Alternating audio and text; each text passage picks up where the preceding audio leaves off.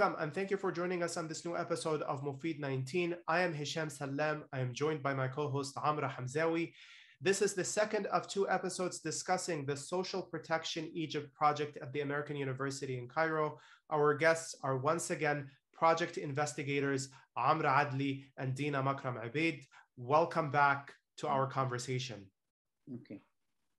I would like now to turn to the topic of healthcare. The project released a paper co-authored by Ala Ghanem and Ayman al-Saba on healthcare coverage in Egypt in pandemic times. How does a project assess the Egyptian government's healthcare response to the pandemic? I think to just say a general thing, one of the main things that the paper on healthcare looked at was how, again, the reach would have been way bigger if we had what the paper calls like a whole society approach in a way, which is basically the decentralization of the healthcare interventions that we had. And the paper argues that we do have a good infrastructure for that. It just wasn't really materialized enough. So it became really centralized, and the access to the healthcare and the access to information, the preventive, because we weren't just interested in the kind of what was there, what were the interventions that happened, but the preventive healthcare was quite limited, again, by the idea that everything was centralized. And so one of the main recommendations was specifically as we're thinking of, that paper on healthcare is a really important one because it also assesses our intervention and what it means in the future as we implement the universal healthcare law, right? So the idea was, okay, there's something massive happening in the healthcare system. There will be universal healthcare coverage and or national healthcare coverage, and you call it universal healthcare coverage of everyone being able to access healthcare. But what are the infrastructures that we're using? And I think one of the main things was it just can't be done in that very centralized way because you just don't end up using the resources that exist. To add that when we talk about whole society approach or the idea of like decentralization, the idea was that we have healthcare units or, that should have been used much more instead of hospitals becoming the main center of focus. And then lots of doctors falling ill and passing away, unfortunately. But كمان also the inability to have outreach. So the idea of outreach is in a variety of forms in terms of preventive care and the use of the very widespread network of health units that we have in Egypt. But unfortunately, there wasn't a lot of trained manpower in it and a lot of using it really much more properly. Yes, I just wanted to say that the particularly the paper on the healthcare response is extremely important, given the timing. And now we are working, of course, on making some version of it available in Arabic, because what it does is it's very rich empirically. And it, of course, it contextualizes the kind of response.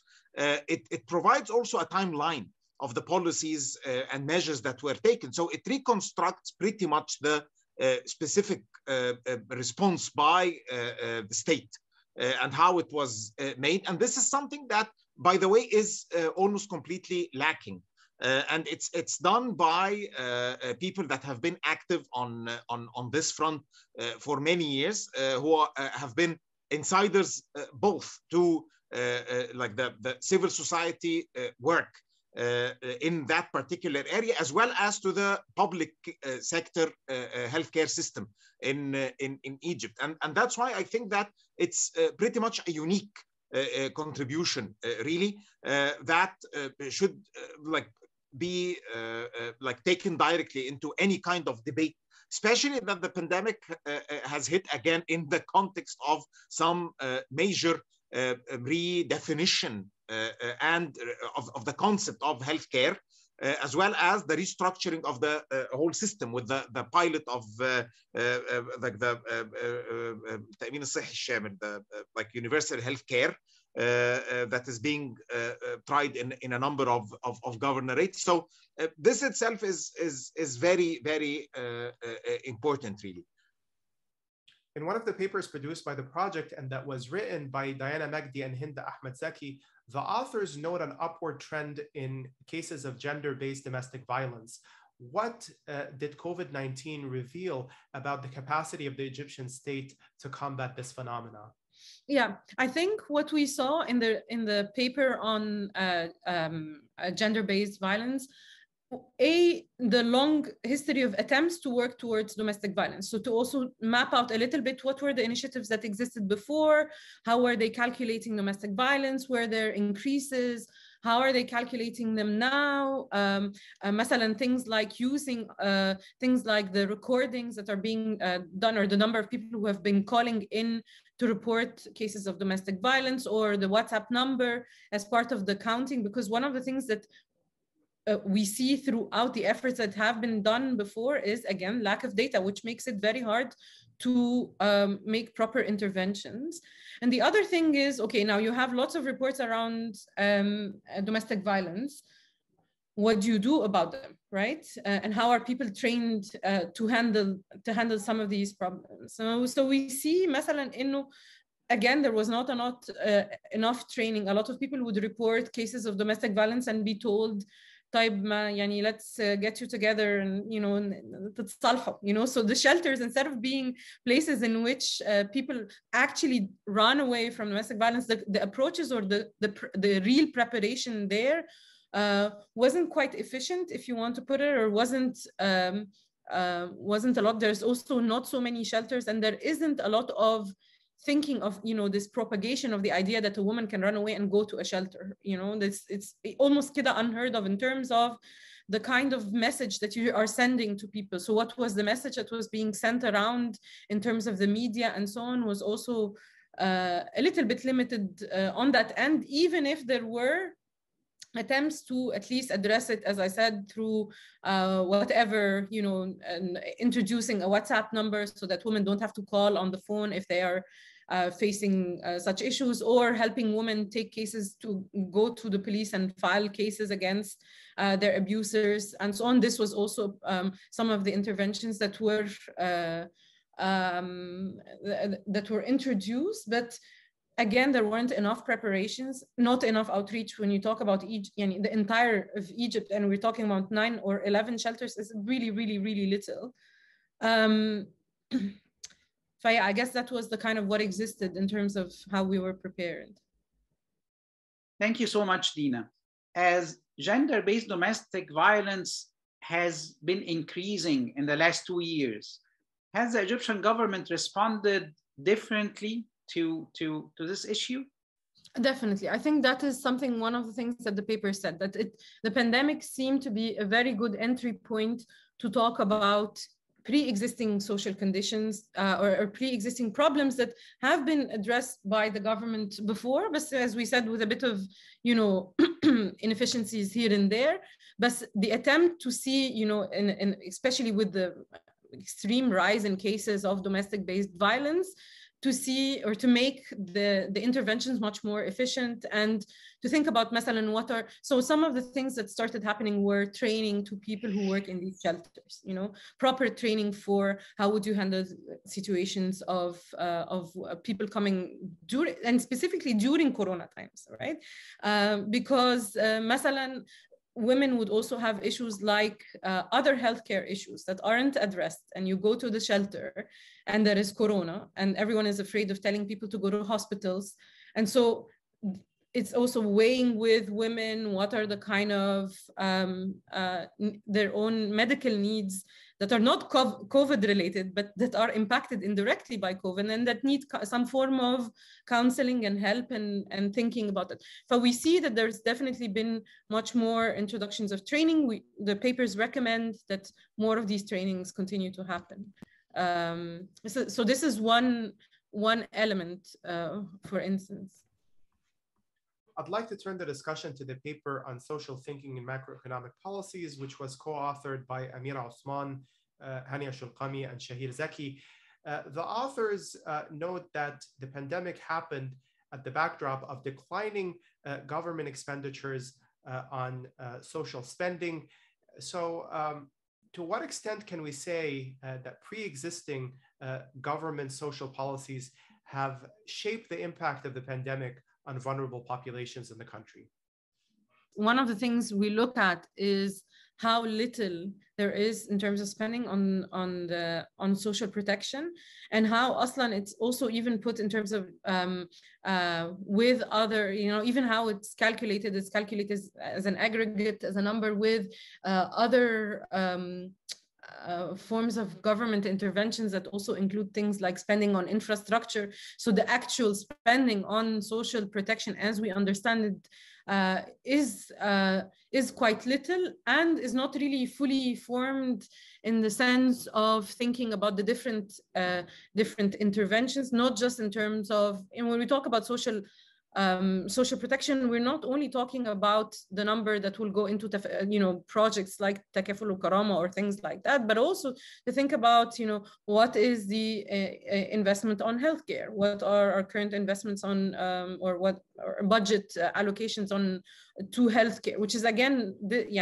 we're talking about numbers that are below averages worldwide. Amr would be definitely the one who's more equipped to talk about the numbers, but what we see is that our understanding of what constitutes social protection is, specifically in terms of budgeting, is quite problematic and needs to be broadened a little bit. Like at the eve of the pandemic, right? We had already seen a decrease in social spending, and here we're thinking social spending in terms of healthcare, education, and social protection from 7% to 5%. So this is complementing what Amr is saying. We're seeing things like poverty rates going up in very short periods of time, and quite significant. If you're going from 7% to 5%, that's quite a big decrease on social spending. Same as well applies to education, which went down from 4% to 2.3%, and so on. So we're this is the background. I'm talking here, the fiscal year 14 to fiscal year 19. This is where the papers put the numbers. And this is right at the eve of the onset of the pandemic. So we're very unprepared in the sense of, this is why we're saying that when we come to think of social protection, it comes as an afterthought, right? Because what has been happening structurally with the increased borrowing, with the increased neoliberalization and so on, and dependence on money coming from abroad, is these massive changes in spending, even if masalan healthcare remained almost the same. I think it was at 1.3%, which is still very, very little out of the whole GDP. But the general sense of public spending was significantly decreased. So this was one of the things that were like brought to the attention of the readers in the very framing of the papers, and not only in the paper that directly tackled the question of social protection. Of course, it wasn't just the quantitative decline in the like whether social protection is dealt with as a percentage of total expenditure or of the GDP. Of course, Egypt like was and remains in a context of austerity, especially following the IMF deal in late 2016. And one of the very interesting things is that the Egyptian government has clearly prioritized what they call the maintenance of many of the gains that were achieved on the macroeconomic front despite the pandemic. And like this implied keeping well, like expenditure under control, like as part of the well, commitment to the IMF deal, even though, of course, the program itself had expired.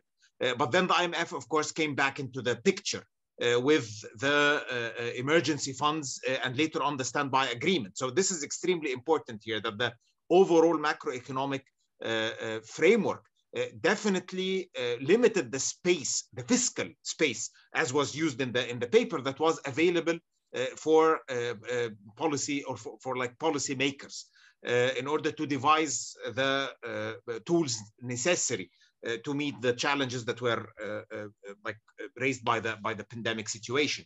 So this is one thing, and that's why the conclusion of the social protection paper is, on the one hand, that the fiscal space has been quite limited, and I think that this was not wholly left to the decision makers who are well, quite committed to fiscal discipline, not very much receptive of the idea that this is like a rather like a situation of emergency that may require the state to go out of its way in order to attend to the specific needs, especially that the pandemic hit almost immediately after the first round of some of the harshest austerity measures that were implemented in Egypt, and that resulted in an increase in the official poverty rate by almost 5% in less than 3 years.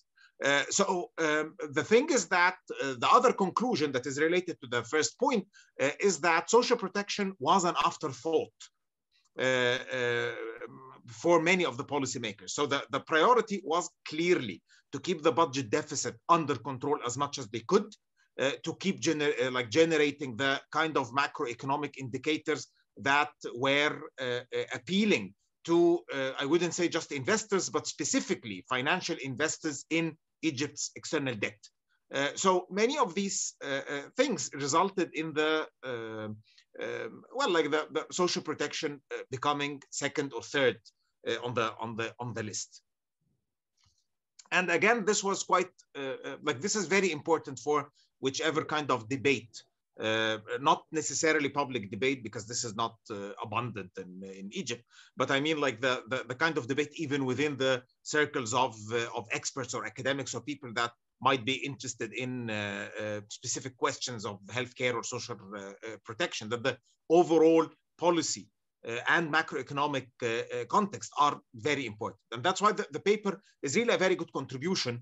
Like by Shahir Zaki and Hania Shulami, is a very good contribution in setting the agenda for a future debate even after the pandemic, because the focus is really on social protection in times of the pandemic rather than just the pandemic itself.